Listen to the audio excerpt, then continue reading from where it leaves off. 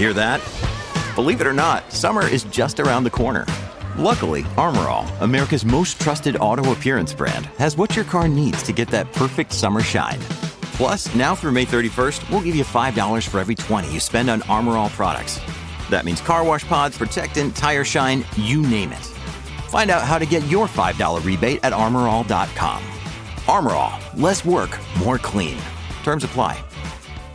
Now, let's face it, everyone needs insurance. So, when you need to renew your cover, the on-the-grid hot tip is to give our mates at City Rural Insurance Brokers a call. City Rural have been dealing with the insurance industry for years, and they've got more than 50 years of industry experience. Need insurance for your business? They'll sort it. Are you a landlord and want to cover your rental properties or investments?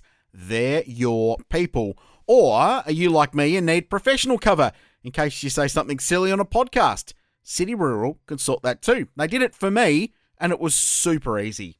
The best thing of all is that City Rural are, like you and I, motorsport people. If you've watched car racing this year, you might have even seen their logo on cars like the legendary Richard Mork Super Ute, among others. They know our game, and they know the people that follow it. So support the people who back our industry. And when you need to throw a new setup at your insurance cover, drop Andrew and his team at City Rural Insurance Brokers a line, and they'll fix you up. Head to cityrural.au or follow the links on the racetalk.com. City Rural, better cover, better service. Delivering all the news, the informed views, and just telling great motorsport stories since 2003. Powered by the racetalk.com. This is On the Grid. G'day everyone and welcome to another episode of On the Grid here on mypodcasthouse.com or on the Radio Show Limited's RS1. Thank you for joining us.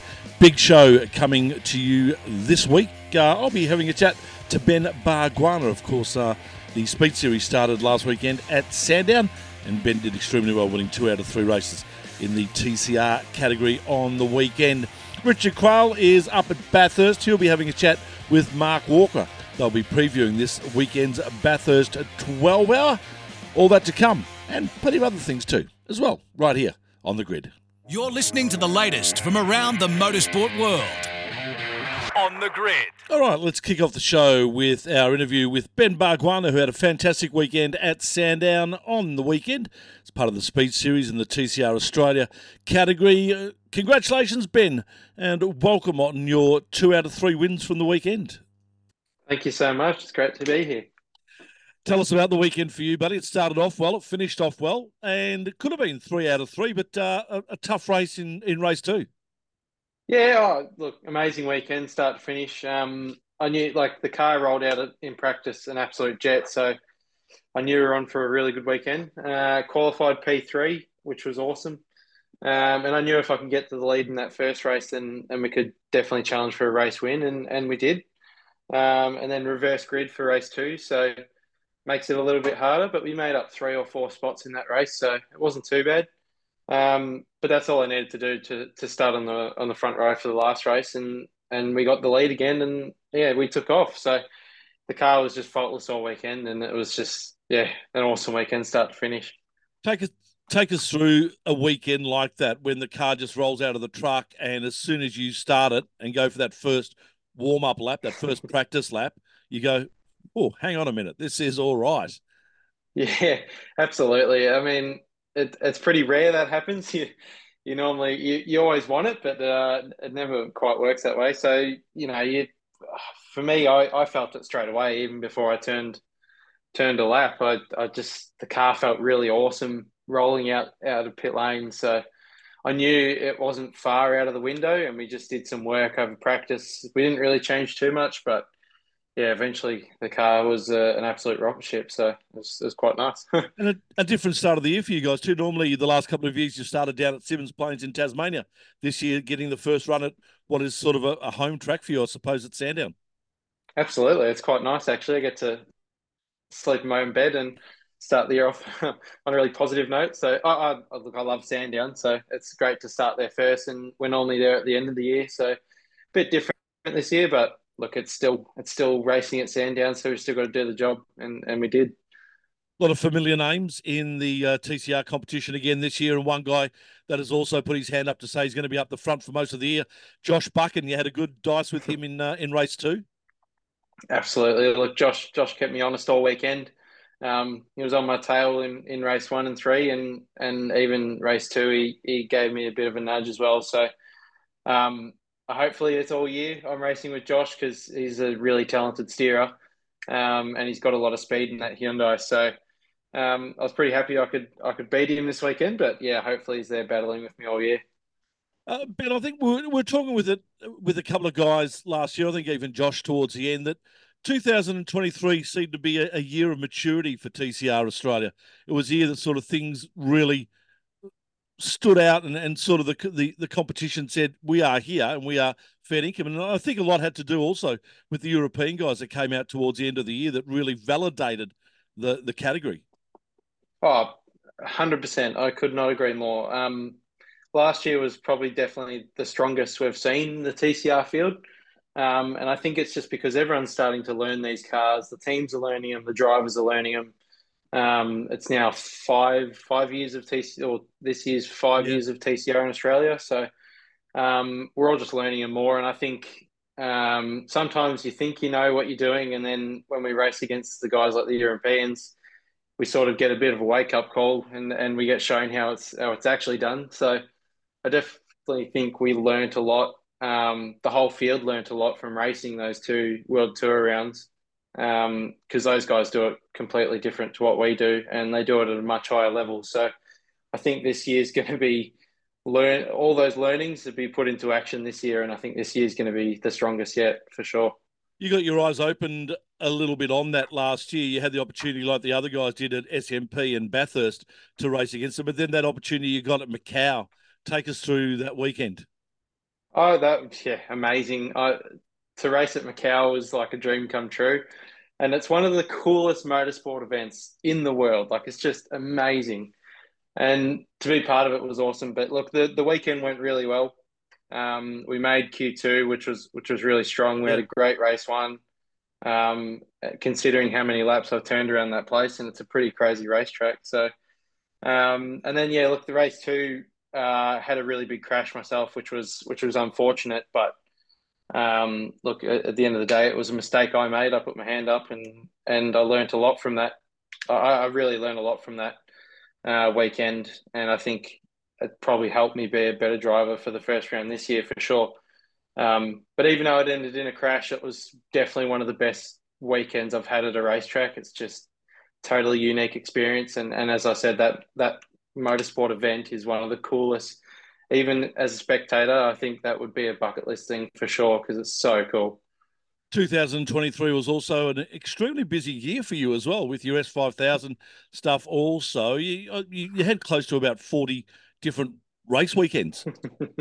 Yeah, it was a very busy year, and I did 2 other World Tour rounds at Spa and right. Portugal. So traveled the world a bit, did some S5000 stuff. At November, at the end of the year, I had 4 race meetings in a row from Sydney, Bathurst, Macau, and then Adelaide in the S5000. So it ended pretty busy, that's for sure.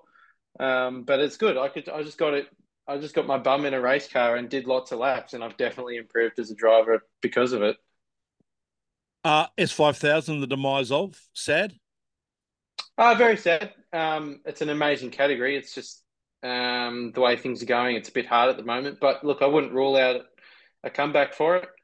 It's hard to know what the future looks like, but I think, look, it's one thing in the right direction, but the license change might potentially help it in the future. Obviously, that's just a guess because I don't really know, but it is sad because S5000s are so awesome. The racing might, like, from a spectator point of view, they might not be that amazing, but if you're at the track, they are incredible. They're so loud, they're so fast, and I think for me as well, like one of the first experiences I got, I watched someone like a Joey Mawson go through turn 1 at SMP in an S5000, and you just stand back How do you like do that? far out. That is incredible. Yeah. So look, they're cool cars, and it is sad for sure. Of course, the family history with you has been more so around touring cars and more so even probably in Australia around supercars and the like. The reason you haven't given Super Tour a proper shot and has gone to TCR instead, is there a reason for that? Look, at the end of the day, when in this business, you sort of get one shot, um, and that's the only shot you end up getting. So I think for us, we just want to make sure, in a sense, we do the apprenticeship, um, and I learn everything I can before I make a step like that.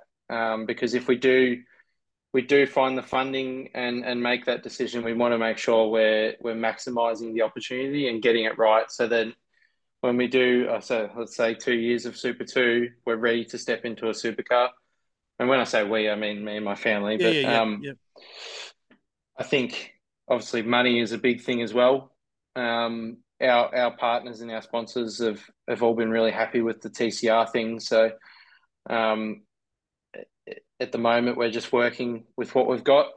And I'm still young, so there's Yep. no, we don't find a rush to get straight into a supercar. I think if the time comes, the time comes, and I want to make sure I'm ready for an opportunity like that. But my heart is set on TCR at the moment, so I just love it. I love it that much. Well, I was going to say the opportunities that you got through to 2023, has it sort of opened your eyes to, and most young Australians like yourself want to drive supercars, but have your eyes now been open to the fact that, hang on, maybe there's more to racing than just supercars? Maybe there is something in making a living worldwide on TCR. Oh, 100%. I mean, yeah, traveling the world and racing TCR, the world tour. It's definitely lit a fire inside of me because that scene or that atmosphere over there is electric. Like you just makes you want to be part of it. And seeing how those world tour guys, those world touring car drivers operate, that like I just want to be part of it. Yeah. I absolutely love TCR, and then to race it, I guess the pinnacle of TCR would be an absolute dream come true. Not to say that winning the 1,000 like my dad wouldn't be a dream come true as well, but look, I think TCR is new for us in Australia, and it's definitely an exciting opportunity for sure. You've been loyal to Peugeot in your time in TCR. Has there been any feedback from the factory teams or the like about something down the track, maybe? Oh, look, we've been in contact with them a lot, and when I went to Belgium, I got a tour around Peugeot Sport, which was one of the coolest things ever. Yeah. Um, but I think that's an opportunity with Peugeot, I say, is probably a long way away. Um, but look, I'm pretty loyal. I guess I'm loyal to the brand. I've been with it every year in TCR, and I love Peugeot. So, and GRM are building and developing the brand new Peugeot. So, who knows really? Peugeot are focused on their WEC program. If somewhere down the line I could be involved in the WEC program, that would be a really, really cool dream come true. But yeah, look, it's hard to say. But we have been in contact a lot, so and they seem to like the results I get, which is good. Yeah, nice. Uh, I can't see you just driving TCR this year. Now that you had 2023, where it was such a busy year, I've just got a feeling that you'll probably want that again this year. Are there any thoughts or are there any irons in the fire as to where you might get a couple of other drives in 2023? Uh, Look, absolutely. I would love to drive as much as I can. But it's hard. We need to find the money, I guess. Yeah. But look, we're definitely working our asses off to make opportunities happen left, right, and centre. Um, but if we can't make anything happen, then at least we've got the TCR Australia series, and we can work towards something next year. Nothing's locked in yet, so I can't. I would love to give you an answer No, there, no, but that's all right. we we don't even know ourselves yet. So we're definitely working on opportunities. Obviously, we talked about S5000 not being there, so I'd like to, I don't know, get my ass in something else if Mm. I can. And I would love to get back overseas if I can. So we're working our asses off to try and make it happen. And the feeling around GRM heading into that first race? Yeah, oh, really good. I have a new engineer this year, which Lucas, who's pretty much been with Jerem for a while, and he's developed a sort of Peugeot program, I guess, and TCR program. But this is my first year working with him, and him and I have just been really excited for this first next round, and even the new Peugeot that's coming. And I think after a weekend like we just had, I think our spirits are quite high for sure. Yeah. But the team's really happy. I mean, even in the Trans Am side for GRM, Moff won all 3 races, so we had a pretty good weekend. And Jordan Cox won the reverse grid race. So GRM won 6 races last weekend. So the spirits are very high in the team, and we're all very, very excited for this new Peugeot as well. We're all working really hard to make sure it's a rocket ship. Symmons Plains hasn't been your favourite track in a TCR car. I don't think you've had amazing results there. How do you change that? Look, it's definitely a tough car for the Peugeot. But look, we were close to a podium last year, and then we had a drive shaft failure and things like that. I think honestly, now that I've got 40 kilos of weight after this weekend, I think I just want to have 3 decent finishes, and then probably lose that weight for Phillip Island and have a real crack at Phillip Island, because we know the Peugeot's strong there. So as long as I can just have 3 finishes, because DNFs are really tough in this category. So I just think it's a car track thing. The Peugeot is not amazing at heavy braking zones and in hot temperatures either. So, but in saying that, anything can happen on the weekend. And if the car's like I had at Sandown, then I would say it's going to be a good weekend. and we know about TCR now that it is, you're right, good quality finishes in every race are better. You're not going to win every race because the competition's so good that there's going to be multiple winners. We know that's going to happen. So you're absolutely spot on. Just get yourself up in the top 5, top 6 every race, build those points up, and a championship could be yours. Oh, absolutely. I mean, that's how Tony D'Alberto did it. Yeah, correct. He didn't quite win every race, but the one round where his car was really strong, he won the races he needed to win, and at the end of the day, he was the champion. So, and with this reverse grid thing, it makes things really tricky, and you just got to really get finishes, because DNFs was 0 points. And that's what happened to me last year. I had too many things that were just out of our control, and too many DNFs, and ended up nowhere by the end of the year. So, finishes are key for sure. Do you head up to Bathurst for the 12-hour? No, I'm not actually. I'm doing a bit of driver coaching with a friend of mine this weekend, so I will be watching it on TV for sure, though, because I do love the 12-hour. Yeah. And then, of course, Symmons Plains, I think, the middle of March. And then the week after Symmons Plains, I think it's the Australian Grand Prix back here in Melbourne. So plenty of motor racing and good quality motor racing coming our way. I think we've even got the World Superbikes at Phillip Island in 2 weekends' time. So some real good quality stuff heading into Australia over the next few weeks. Mate, thanks for your time, Ben. Really do appreciate it. Congratulations on a great start to the season in Sandown. And we look forward to chatting to you a little bit later on down the track to see how you're going. Absolutely. This has been an awesome chat. Thank you so much. Good on you, mate. Ben Bargwanna joining us here on The Grid. There's more great motorsport stories coming next on The Grid. Right, welcome to the second half of the show. Crail and Walker taking over from Shebex. We add that we have no context with what's already been discussed in the program because we're recording the second half of the show before the first half was put together. Mark, hello to you. Welcome to week 2 of On the Grid for this year. A big week in sports. Looking forward to what's to come and an enjoyable weekend at Big Bad Sandown as well.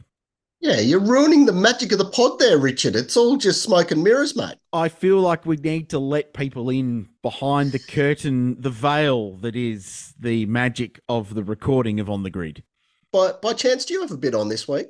Just a smidgen. It's not as if you just came out of commentating all weekend at Sandown and into possibly the biggest weekend. Is this the biggest week of the year for Crail? Potentially, yeah. I from a personally, it probably is because it's an event that I am quite closely tied to and have been for some time, and it means quite a lot. But yeah, it probably is. There's a bit going on. I won't lie. It's substantial.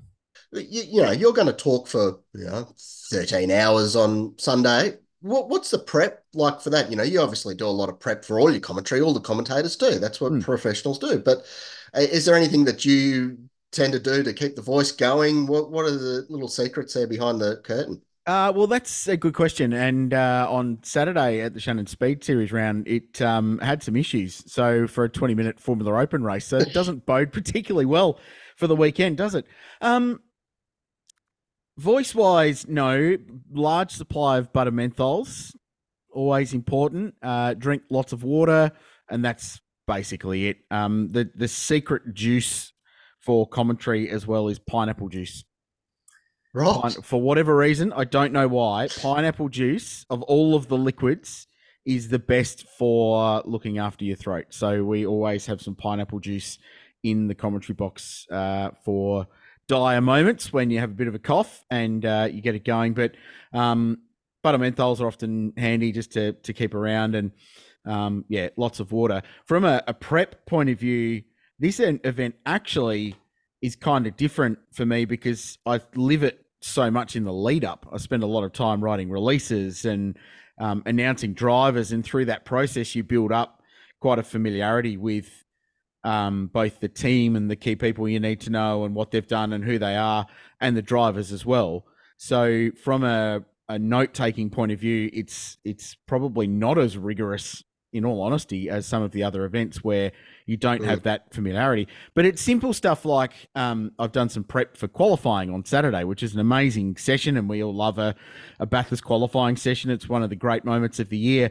I'm just diving into things like where Maro Engel got all his time last year, for example, in that unbelievable pole lap, 2-minute 0.88, whatever it was.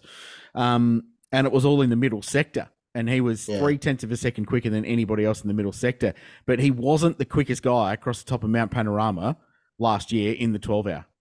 So that's the kind of little thing you like to dig up and just have filed away to roll out when it comes to the point. I'm not going to tell you who it is, by the way, but it was someone else who made the top 10 in qualifying who's pretty good across the top of the mountain.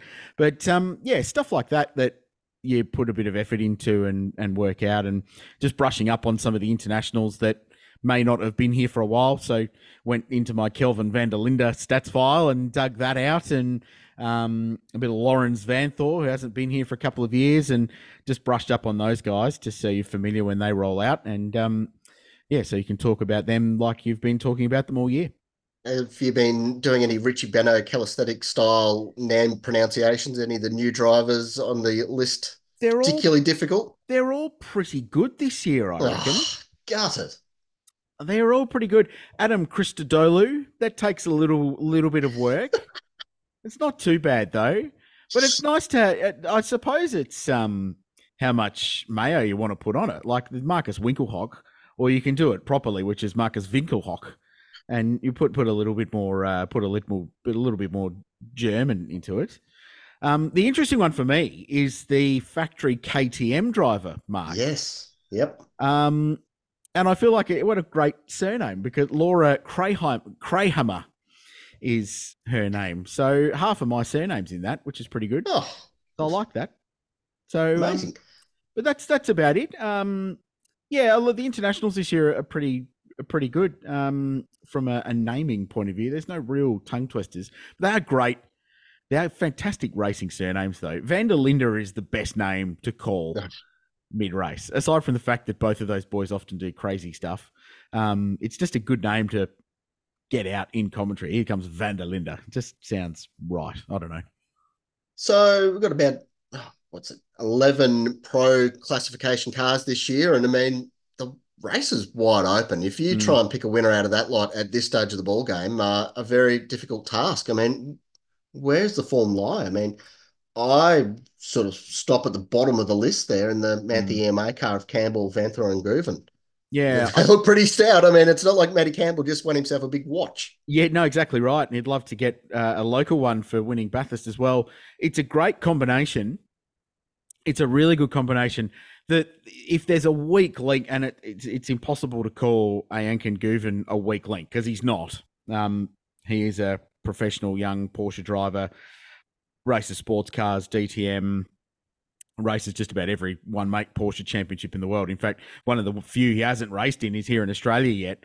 But he is properly fast. Vanthor is one of the most spectacular drivers I've ever seen at Mount Panorama. What he did back in the Audi days when those cars had probably not favourable BOP. His solution to their straight line speed deficit was to drive the car faster across the top of the mountain, which on paper sounds entirely reasonable, but when you get to Mount Panorama, it's just not. So that's a really good car. EMA and Manti did a really nice job last year.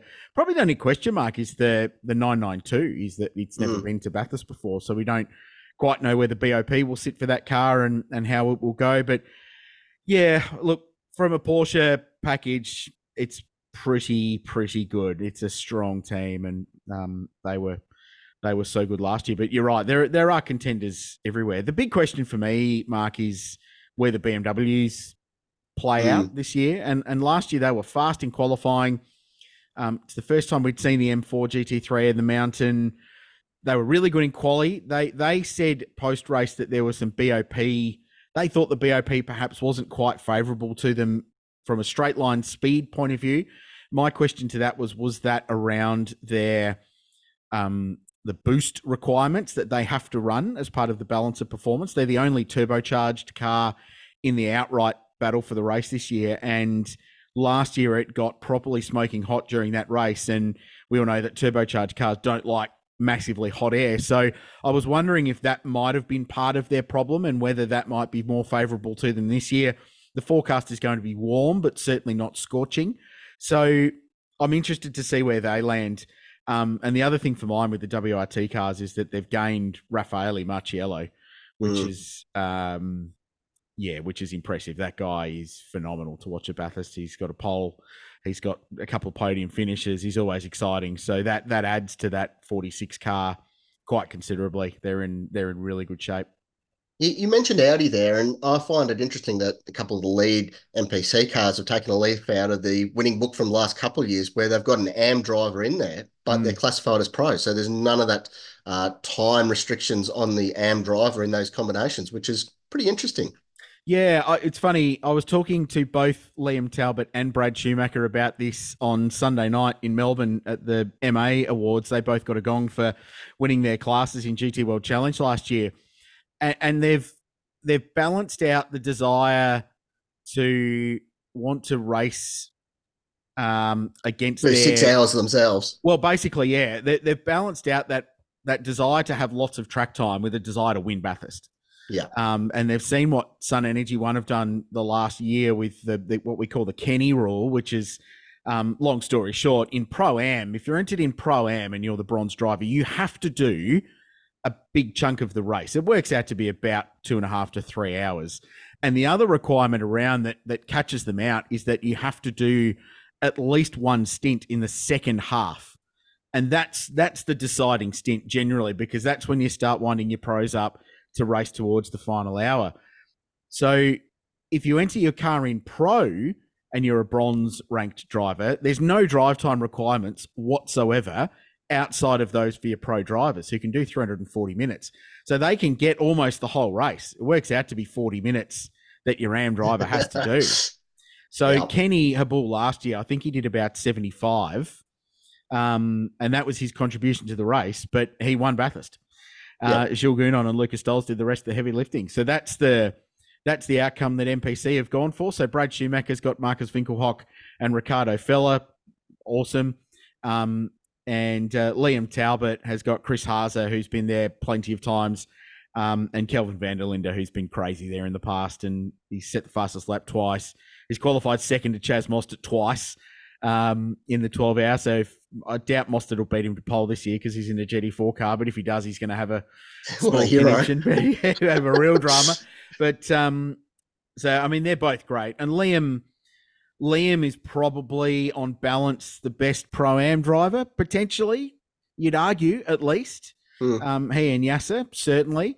And Brad Schumacher's really speedy at Bathurst too. They're great combinations. They're going to be factors. If they play their cards right, they get that drive time right for Schumacher and Talbot and when to put them in the car. You'll see the pros doing all of the second half of the race. And if they stay on the lead lap, they're proper chances. If van der Linde, Mark, is in an Audi on the lead lap with an hour to go, there is no way possible you could rule that car out of a victory.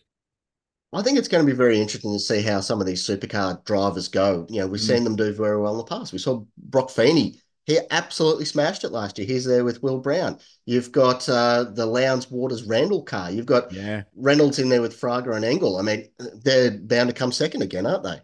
Well, But those Aussie pros are going to be right in the mix. Yeah, correct, exactly. That Group of M one was a surprise to me when they confirmed that with us that Davey Reynolds was in it. Not a bad surprise.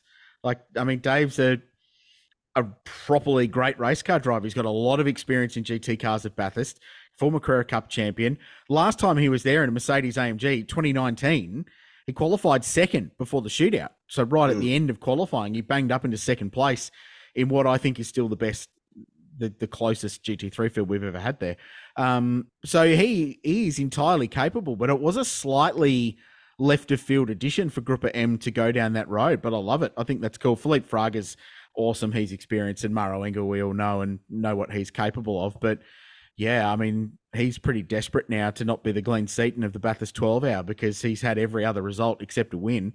And he they keep finding ways to not win that race, which is so frustrating because they've been really, really good. The other one I love, from a wildcard driver selection, and you know where I'm going with this, is Craft Bamboo, and picking the Juice. Yeah. Which is fantastic. So Jaden did a great job for Valente Rosso in World Challenge last year with Danny Juncadella and Maxi Goetz. That's a cool combination. And Jaden, I mean, he could end up being the guy that qualifies that car, potentially. He's certainly quick enough. So we've rattled off a lot of names there, but the problem is they're all in the same race as Jules Gounon. Yeah, it's a disadvantage, isn't it? Unlucky. It's disadvantage. I want to see that bloke in a supercar, Mark. Got to happen. In October. Like, you get Kevin Estra, and he was awesome. Yeah. But what Gounon has done at that joint, and the thing that gets me with Jules Gounon, I don't think, like, he's got emotion, right? And his celebrations have been awesome. He gets up on the roof. He does his own version of the James Courtney Frank the Tank thing. And like, he's properly passionate about it. But I don't think he's got any fear. And B, I don't think he feels pressure at all. No. Ever. No. Like, you look at the 3 times he's won that race, each of them there's been some form of significant pressure applied in the closing hour that he has just fended off as if just brushing a fly away from his face. 2020, the Bentley, the rear tyre blew down Conrod Straight at Warp 9, and he calmly kept the car straight, peeled off straight into pit lane, still won the race. 2022, spent the last 2.5 hours of the race with Maro Engel never more than 10 seconds behind him, banging out lap times, trading fastest laps under enormous pressure and won. And then last year got fenced by Maro, pirouetted off through the grass, regrouped, and then had to spend the last 13 laps fending off M. Campbell in a Porsche that was bouncing off the scenery trying to find a way past, and just was completely unflappable. Like, the bloke is incredible what he's achieved. And he truly gets the Bathurst thing too. Yeah. He understands why it's special. And I love that more than anything else, is that he genuinely comes here going, this is the most important thing. I'm desperate to win this race. And that is just so really cool for a guy of his international quality.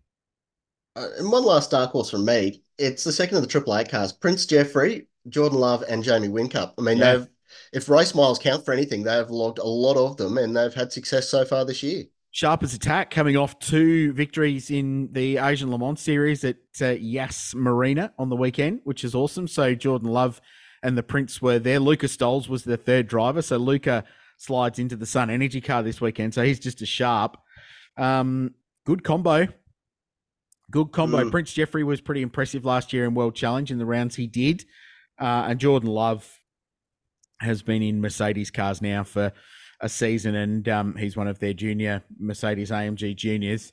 And that bloke Whincup, you know, he's done a little bit of stuff. So I think they'll be good. So that's a Pro-Am car. But they're, like we always talk about with this race, so they are entered in Pro-Am, unlike the Pro-Am combinations entered in Pro. So the chances of them winning outright are lower. But if they can stay on the lead lap, there's no reason why, with a Jordan Love or Jamie Whincup behind the wheel, they couldn't be a contender in that last half if they stay on the lead lap during the AM driver stints. So that's what makes this race so cool, is that there's 11 pros, but in reality, there's probably 15 cars that can win the race all going well. Well, Bathurst, that's going to be big. Big 2 weeks up on the mountain.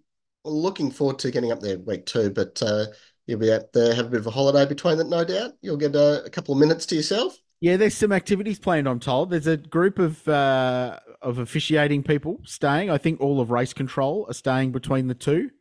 There's been talk of games of golf, which I certainly won't get involved in because that sounds like a terrible way to ruin a walk. But I think we might, Mark, probably visit our good friends at Reckless Brewing once or twice. Oh, straight save it for me. Yep, no, that will be a thing. Don't worry. I'm actually looking forward to the week staying up here between them. When we did that in Big Bad Bathurst in 2021, we all came up directly from Sydney Motorsport Park because no one was allowed home at that point. And we had a thoroughly enjoyable week just in B-Town. And I went to 9 different coffee shops. I just went to a different coffee shop every day.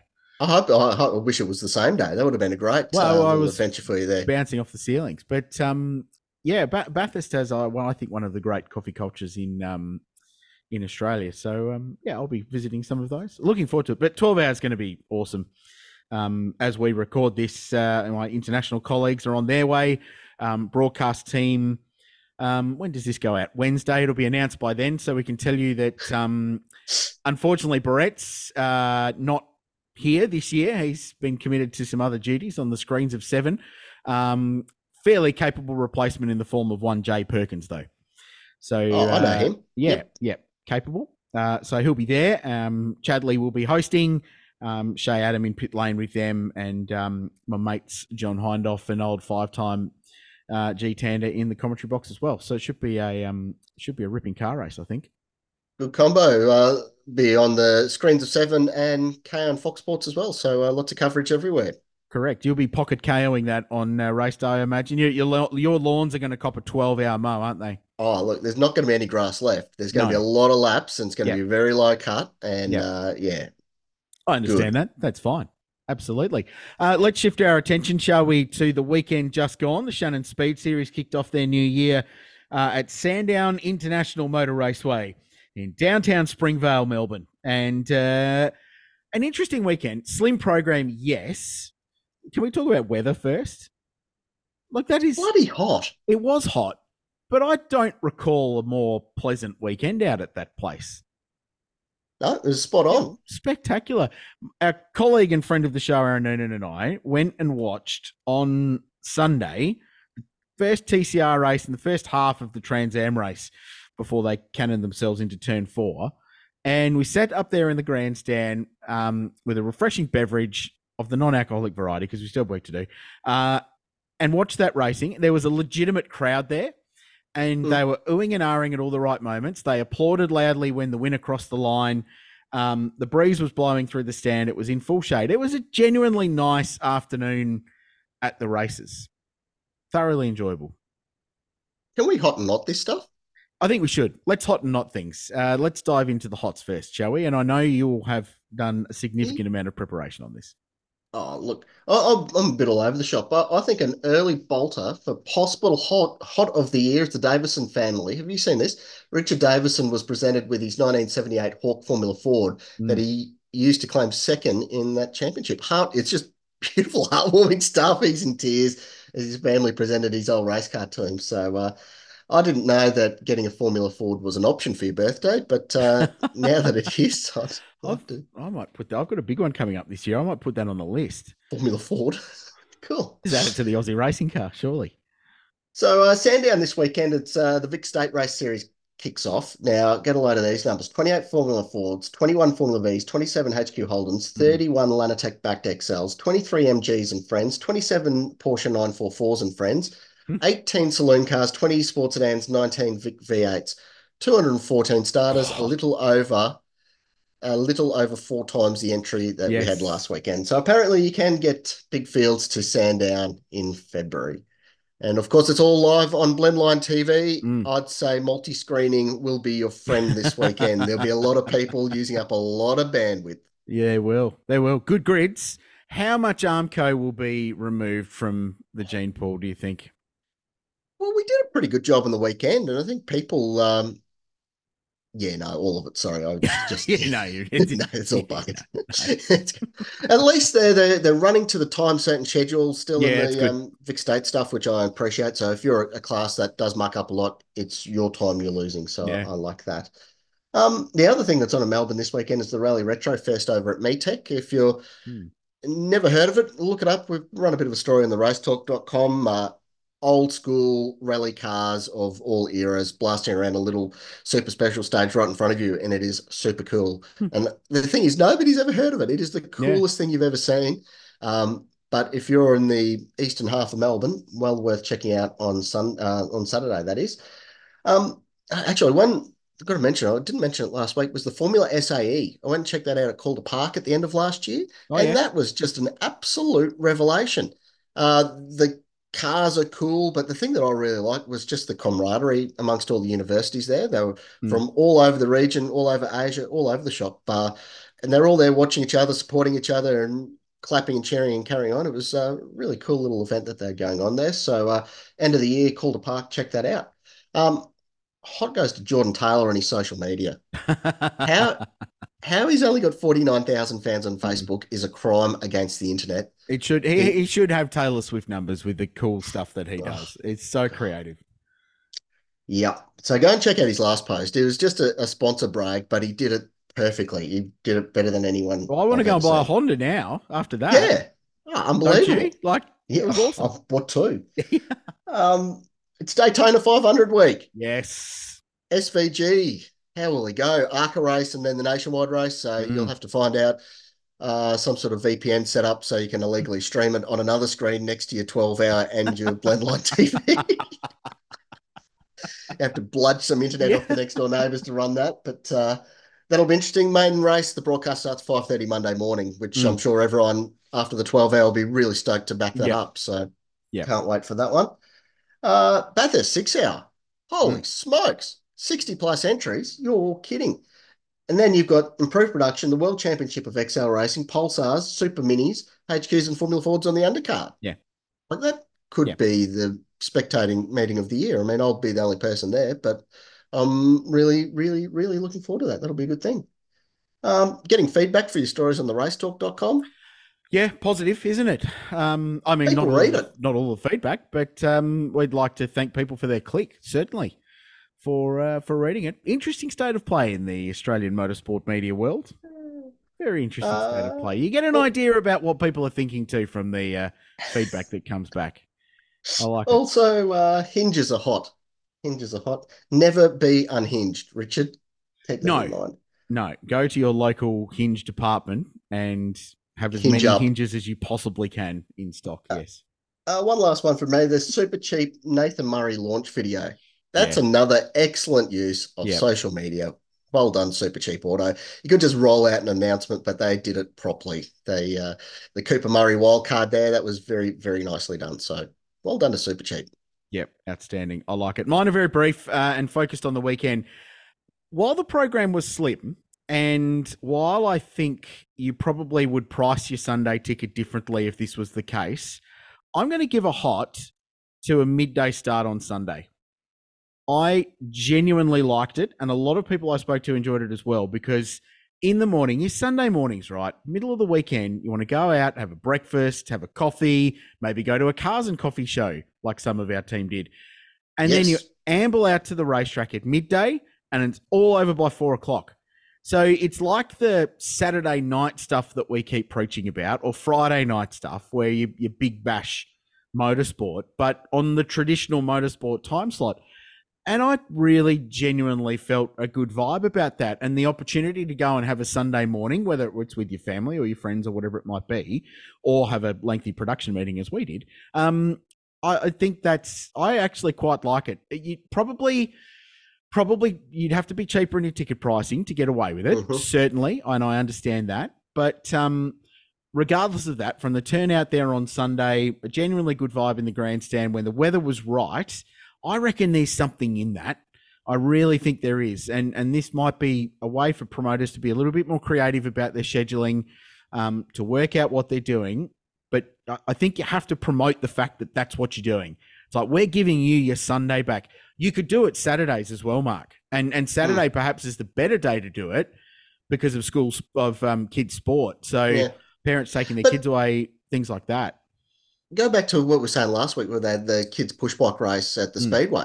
Like, you could do that. Have a punter track walk, whatever, for a couple of hours from 9 to 11 a.m., whatever. Yeah, you could do it like a charity run the track or whatever. There's any number of little sideshow things that they could do. Have a pit stop competition or whatever. Just all sorts of different things that they could try and manufacture around that to fill that gap, because there were people lined up there hours beforehand. But if you give them something surprising to do, the problem, the obvious negative is, and it's probably not, is that GT4 didn't rock up, and that was down to shipping dramas, and it's the story of the world. We've lost it. I'll get to that in a minute.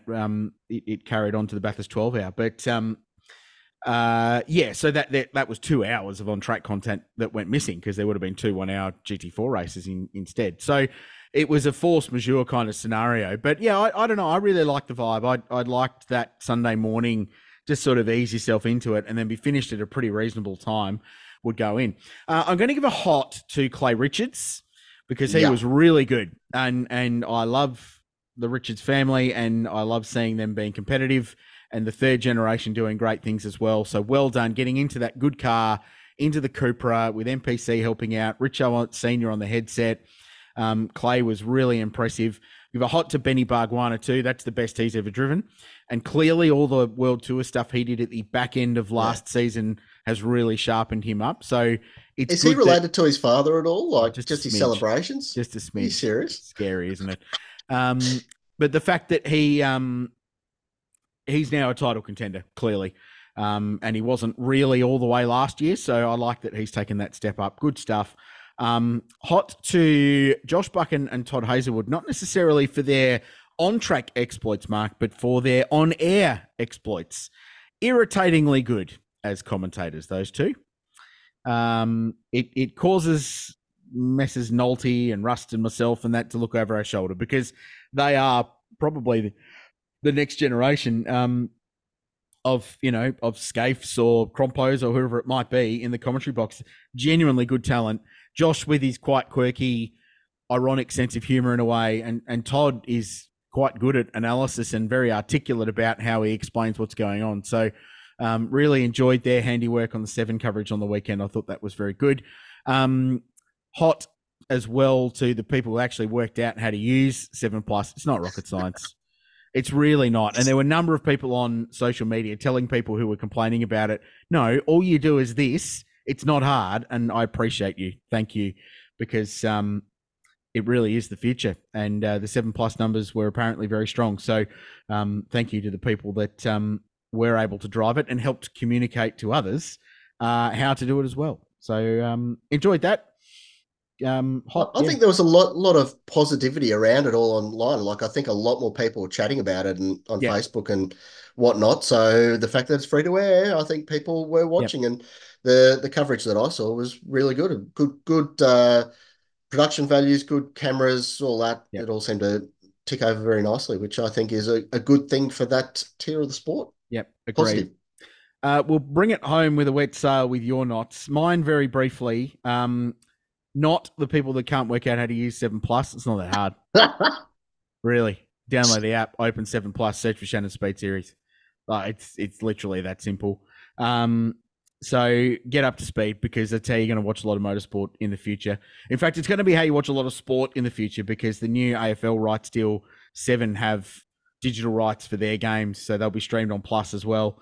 So you better get around that. So start working out, and people will find a way to complain about something, even if it's gifted to them on a silver platter. Anyway, I could digress on that for several podcasts of episodes. Not Trans Am what up at turn 4. That was big shunt. Didn't need to happen. Trans Am's really cool this year. It's a great field, but part of their problem last year was that they tore up a lot of machinery over the course of the year, and that might have kept some people away at the end of the year. So we need to be a little bit careful on the driving standards in Trans Am. I think it needs a little bit of a tune-up. That was really good. Well, no, it wasn't. It was really bad. But anyway,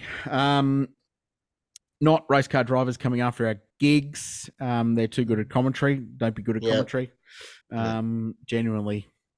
Generally very impressive. So that's a not, because that'll put us pretenders out of work pretty quickly. And probably a not has to go to Fernando Alonso, because the Chiefs winning the Super Bowl probably just locks in the Kelsey Swift thing in perpetuity. So we could probably just rule a line through the Nando thing now, I would have thought, after a Super Bowl. Taylor's now won the Super Bowl. She can't lose. Like, that is such a loss for Aston Martin, isn't it? It's massive. It's massive. There was a story on the weekend, Mark, and I will digress slightly here, that Taylor Swift could influence the next election in the United States with who she endorses. Exactly. Imagine what she could have done for sales of the brand new Aston Martin Vantage GT3 car that's just been launched. I mean, they would have sold 1 million of the things. Yeah, I think the dream's probably over there, but anyway, you never know. Oh, well. Yep. Bring it home for us before we throw it back to the On the Grid studio and Tony Shebeki. Look, this is very disappointing, but I'm going to not the Reckless Brewing / Bathurst 12-hour Dream Team partnership, Richard. What? Look, it's the absolute meeting of my two favourite things in the world, but I'm afraid that starting 2024 off on such a high is just unachievable for the rest of life. So you're knotting it as a result? I'm knotting it because, like, everything else is garbage in comparison. Like, I'm here living this meaningless life after this weekend when there's no Reckless Brewing Bathurst 12-hour collab going on. I only drink Reckless beer. Like, I don't drink any other time. Are you genuinely okay? I'm concerned, actually, for your health about this. Yeah, no. There are numbers you should call. I'm a little worried. Yep. Anyway, the PA on Saturday at Sandown, anyone that was in the crowd knows what I'm saying. It was horrendous, and that was garbage. Sandown security, standing knot. Who knew? Yep. I'll give you an update after this weekend as well. Just on that, how many security companies are there in Victoria? Because I don't think we've seen a repeat at Sandown, and we've been through at least 10. I don't know. Like, there's always someone who puts in the cheapest quote, isn't there? Yeah, clearly. Really? The grass at Sandown in the outfield, giving up on motorsport. It's all over. Black Formula One cars. What a yawn. Oh, yes. When is a team just going to go, you know what? We're here for performance. We're just not doing stickers this year, team. Yep. We're just put a couple of numbers on it. We might just etch them into the side, but we can't afford the weight, team. Yep, that's a good knot.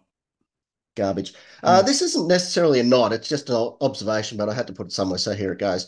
Taupo International Motorsport Park. Hope I got that right. Yes. Listen carefully to these numbers. It's 3 hours and 15 minutes from Auckland, 4 hours and 40 minutes from Wellington, i.e. where 1.8 million people live, 14 turns, 3.321 kilometres long. Average lap speed in a supercar will be about 138 k's an hour. Compare and contrast to Winton Raceway. 2 hours, 20 minutes from Melbourne, a population base 5.1 million. 12 turns, 3 kilometres long. Average speed, 136.71 kilometres an hour.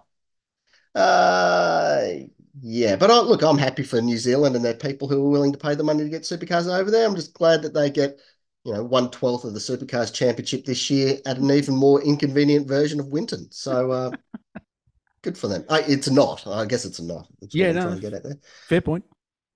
And one last one to end on here. Question for you. Is Hyundai driver Mikel Azcona racing this weekend by any chance? He is not. There is no Hyundai presence in the Repco Bathurst 12-hour. Good. That's all I've got. Good knots. Thank you. We're going to throw it back to Shebex in the central commentary position in the On the Grid studios. We will be back with a full debrief of the B12. We think as an entire team, potentially next week. That's to be confirmed. We'll come back to you on that one. In the meantime, let's go back to Tony Shebeki. Well, thank you, Mark. Thank you, Richard. And I can tell you that this part has been actually recorded after everything else. So it is the end of the show. Thank you for joining us. We'll catch you next week right here on The Grid.